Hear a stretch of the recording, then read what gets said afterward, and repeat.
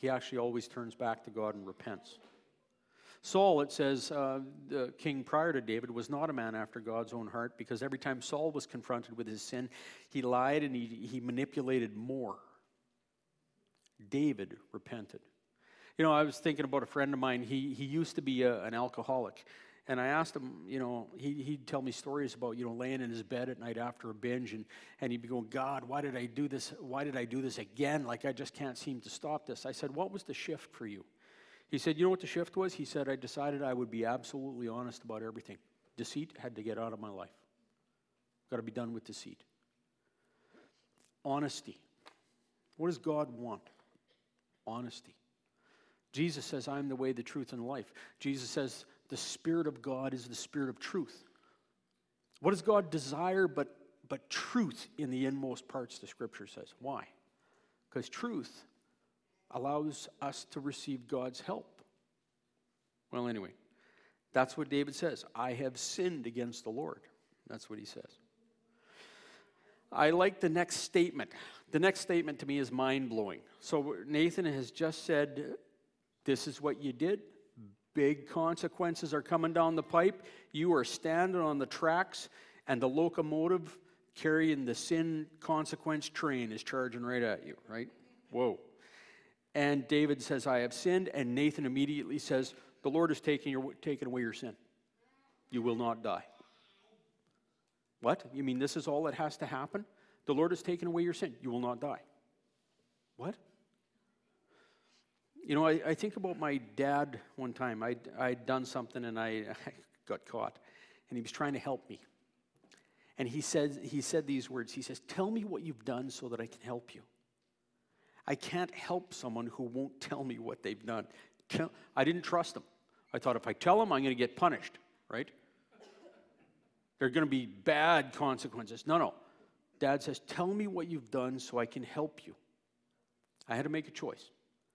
Am I going to trust my dad? Am I going to tell him what I did so that he can help me, or am I not? I learned to trust my dad a little bit that day, and something shifted in our relationship. One of the things that shifted in our relationship is I realized my father didn't want to punish me. This is exactly what is happening here with David.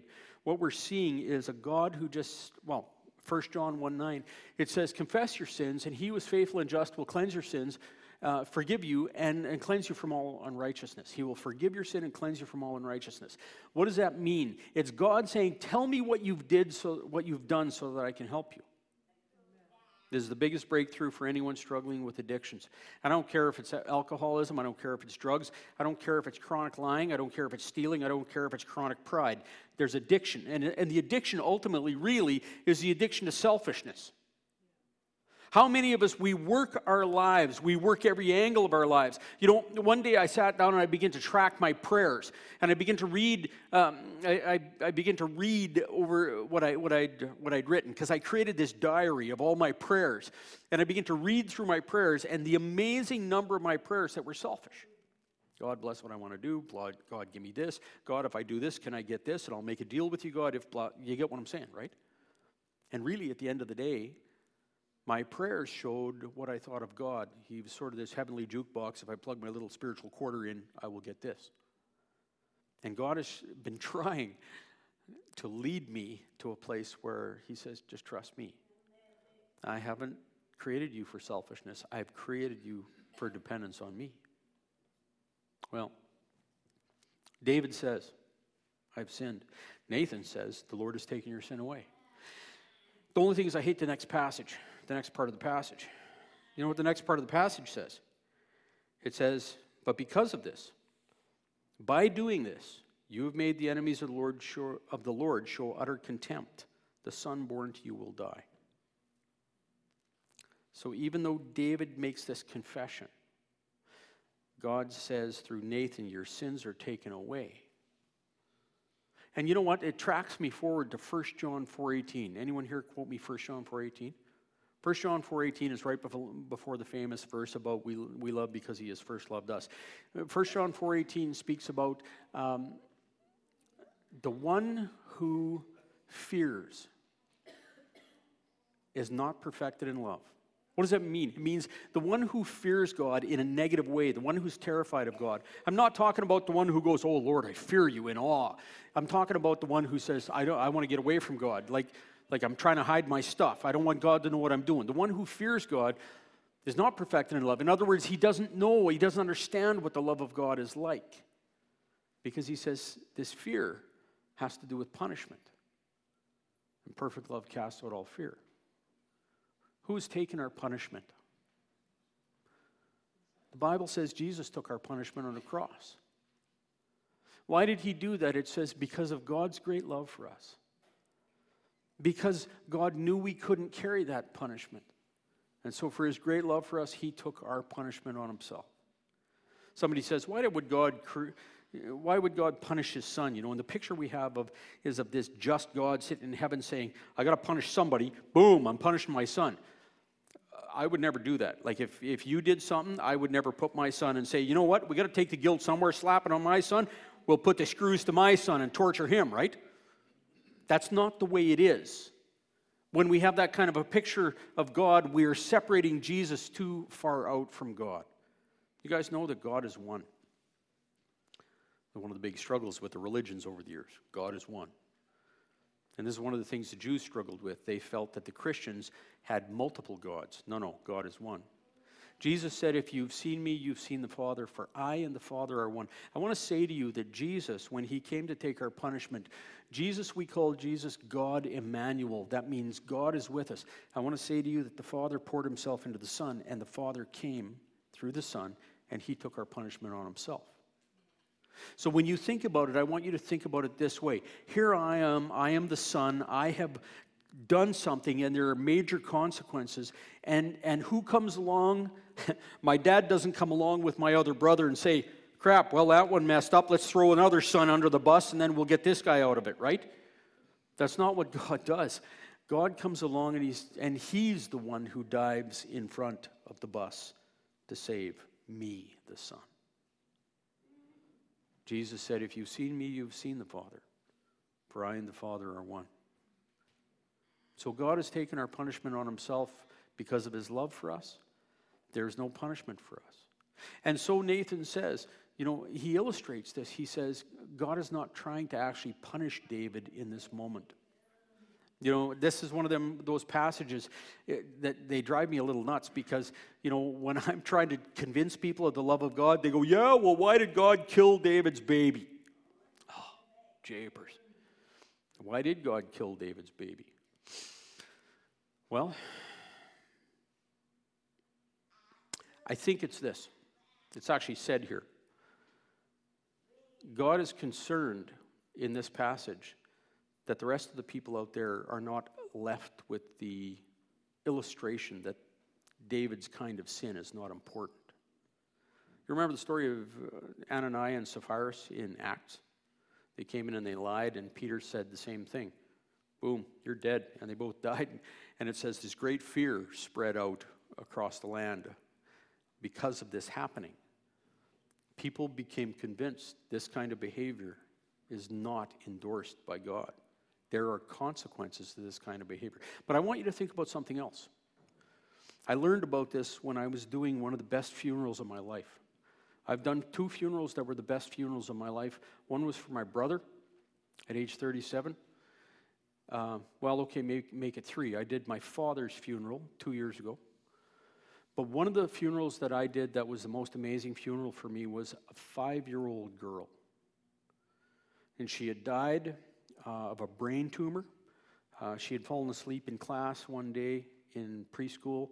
They couldn't wake her up. They took her to the hospital. They found out she had an invasive brain tumor, and she never woke up from the surgery. The surgery killed her. And I got a phone call, and they said, would you come and do this funeral? And I thought, like, what do you say? Anyone? What do you say? Especially when you're standing in front of 600 people in this church, half of whom have no faith background. What do you say? Oh, well, yeah, that's about it. I'm going, Lord, what do I say? How do I explain the injustice of what you have just done? Oh, God likes that kind of honesty when we talk to him like that. Because if you're thinking it, you might as well say it, right? God's response to me was very strong and very direct. And the response of God was this. He says, you're not seeing the whole picture. He says, this young lady was mine. And he says, what I have done is I have taken her to be with me. And it is very good. God laid on my heart, he said, you only think about this world. And you know what? If this world is all we have, then the fact that this young girl died at age 5 is a tragedy. But this is not the only world we have. The scripture says we have been created for eternity, and that we are experiencing the beginning deposits when we say yes to Christ and we're touched by his love, the beginning deposit of an eternity with him. It's incredible stuff. Viewed from that perspective. Anyway, this takes me back to this passage. Okay, David, this is what you did. I've sinned against the Lord. The Lord has taken your sin away. But because God says, I need to make a statement to the people out there that your kind of behavior is not healthy, I'm taking the child. But David, you need to understand this is not a punishment because I have forgiven you. People that are forgiven don't get punished. You get what I'm saying? When you forgive someone, you say, I'm not punishing you. You don't forgive and punish. God declared his forgiveness, and so there's a different reason than punishment. God says, I will take the child, and this child will be with me, and behold, it's going to be very good for this child. I sometimes think, that kid had it easier than I've had it. Because I've had to live through some stuff in this world that, you know what? I think this kid had it easier. Anyway. Well, it says David wept before God. Please change your mind. God didn't change his mind. Who here, you've done something and you've wept for, you begged for, please change, no. Consequences is there. It's got to be lived through. And then it says when the baby died, and they told David that the baby died, he was fasting. He was weeping before God. He was trying to get God to change his mind. And sometimes God doesn't change his mind. When the baby died and they told him about it, it says David acted actually sort of psychotically. He gets up, dusts himself off, has a meal, combs his hair, oils his hair, right? All that kind of stuff. They didn't have Brill cream back then, or Dippity-Doo. So oils his hair, and he goes out like, okay, business as usual. And people are looking at him going like, what the heck is with you? Like, what's the shift? He says, long as I thought that God might relent, he says, I tried. But he said God didn't relent, and I'm okay with that.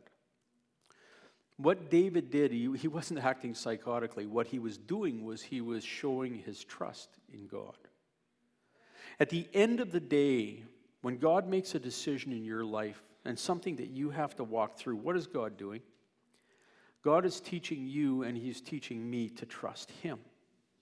And as we walk through that event, and at the end of the day, if we could be like David and get up and say, God, I'm ready to trust you. I trust that what you have done is the best thing. Well, Psalm 51. Where's Psalm 51? It's in here somewhere. There we go. Psalm 51.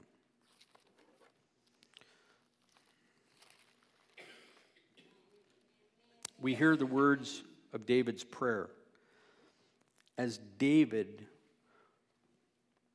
goes to spend his time with God after Nathan confronted him. And I want to say to you that when David confronted Nathan, what he confronted was David, or when Nathan confronted David, what Nathan confronted was David's selfishness. Who here is selfish? Selfishness, oftentimes we think of nastiness. I didn't ask if you're nasty. Some selfishness is really cute. You get what I'm saying? when you're selfish, you can be codependent. Your selfishness means, I will do it myself. I will depend on myself. And so when Jesus spoke these famous words, he says, repent and believe. Go preach this message. Repent and believe.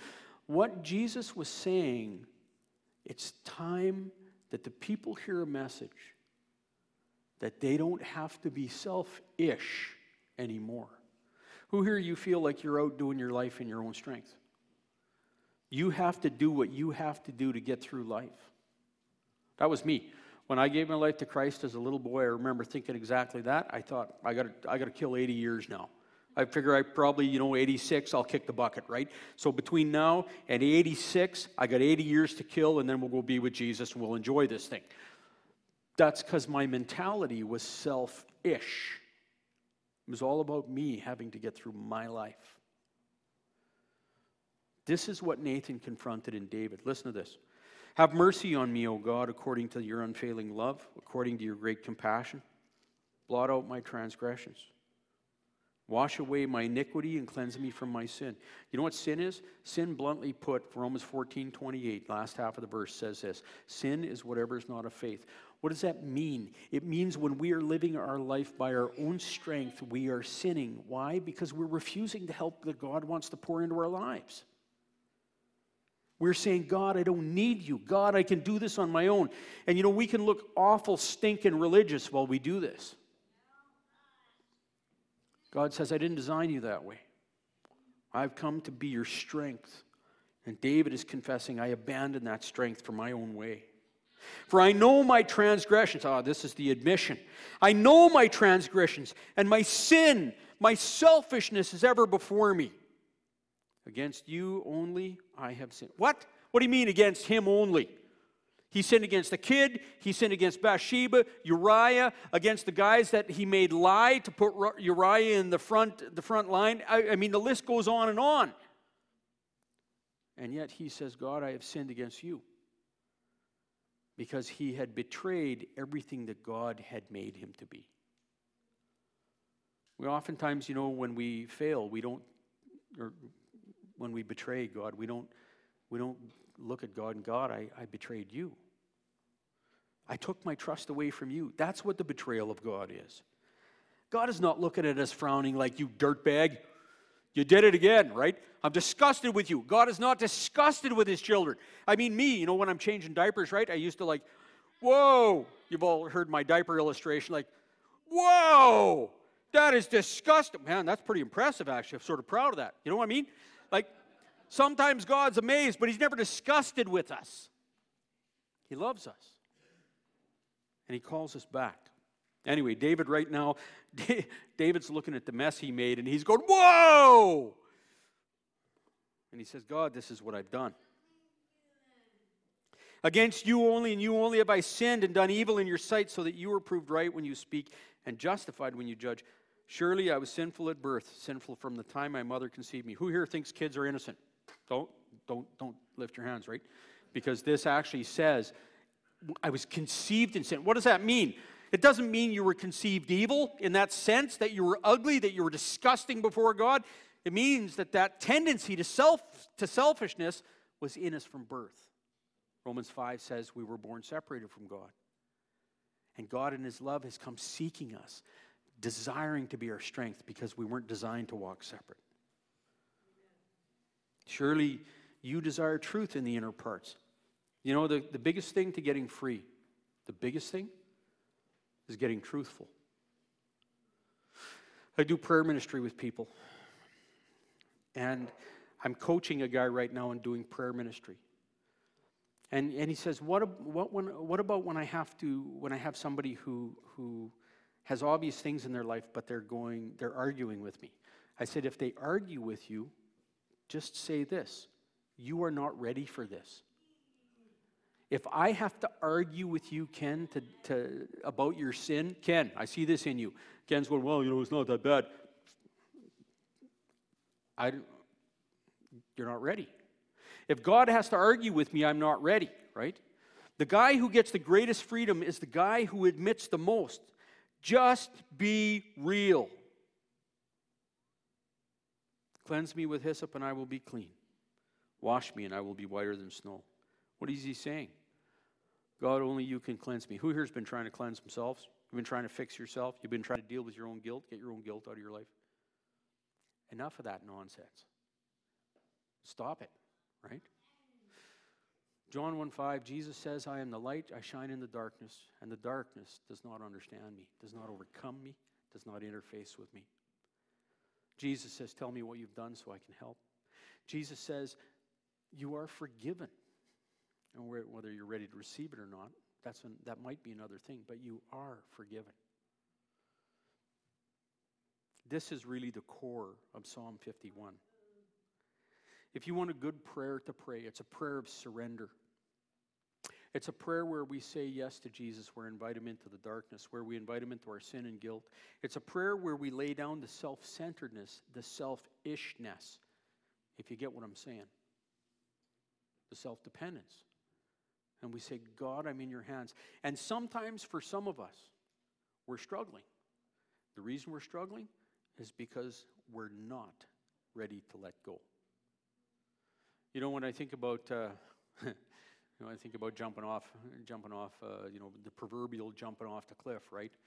Guy jumps off a cliff, but he's hanging onto a tree root, and he's going, God, I trust you. God, how come I don't feel your presence? God's sitting underneath him. Let go of the branch, man. Let go of the root. You got to let go. What is it that you need to let go? What is it that you are holding on to? What is it at the root of your selfishness? What are you demanding from God? David was in a place where he was ready to be done. Lord, I'm in your hands. That's where we're designed to be. There's so much more I could go on to talk about, and I was going to, but I'm at 12, 16 and a half. And I need to be done. But I want to say this to you. Your sins are forgiven. Well, some of you didn't hear me. Your sins are forgiven. I was out at Teen Challenge a while ago, and I was led in that time. I've done this several times out there, but I was led again out there at the end of our time together to walk around and lay hands on each man present, and just to speak these words over them. Your sins are forgiven. Now, when I got done with that little exercise, I like to stop and I like to ask the guys, what do you experience as we pray that? Or as we did that exercise? And many of them said, I experienced something lift off of me. Your sins are forgiven. I'd like us to just bow our hearts before God and pray that prayer of surrender. And so, as we pray that prayer of surrender, I'm just going to take the first part of Psalm 51, and I'm going to ask you to pray it with me. See if I can find it again here. Let me pray line by line. I'm going to ask you to pray after me. And the prayers that are before God like this, all you have to do is mean them, and it says God hears your cry and answers your prayer. Pray with me. Have mercy on me, O God, according to your unfailing love,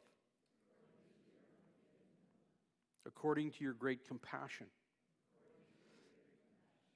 Blot out my transgressions. Wash away my iniquity and cleanse me from my sin. For I know my transgressions, and my sin is always before me. In this moment of quiet, I want you to just rest before God. And I want to say self-hatred is also a sin. But I want you to just take a moment of quiet before God. If your sin is before you, You lift that up to God. Maybe you can't lift it up. You sit with it in your lap before God.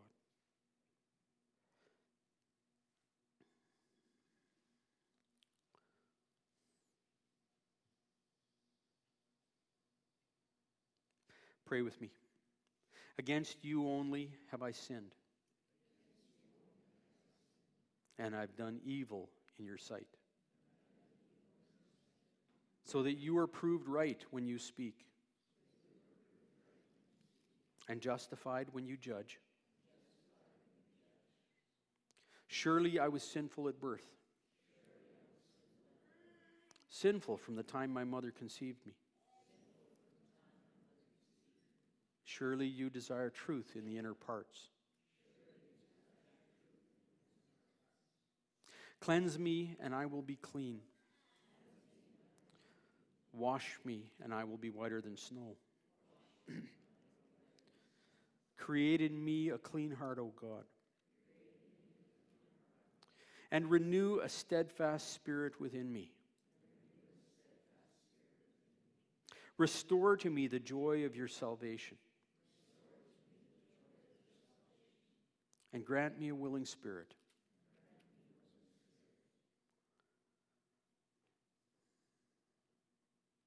Lord, you do not delight in sacrifice.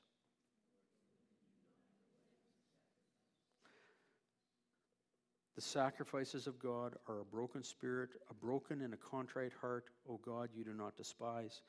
God Almighty, as we come before you to offer you the sins that we carry, Lord, as we come to offer you the deceit that sometimes holds us back, Lord, as you see us, may you search us out. And Lord, may the word of Christ remain. My son, your sins are forgiven. My daughter, your sins are forgiven. And for this, Father, we thank you that there is no more punishment for those who are the beloved of God, but that you come to us, you call us, you draw us. May you continue. In Jesus' name. Bow your hearts to God and receive his benediction. The Lord bless you and keep you. The Lord make his face to shine upon you and be gracious unto you. The Lord lift up his countenance upon you and give you his peace. In the name of the Father and of the Son and of the Holy Spirit. Amen. Thank you so much for the morning. Be blessed.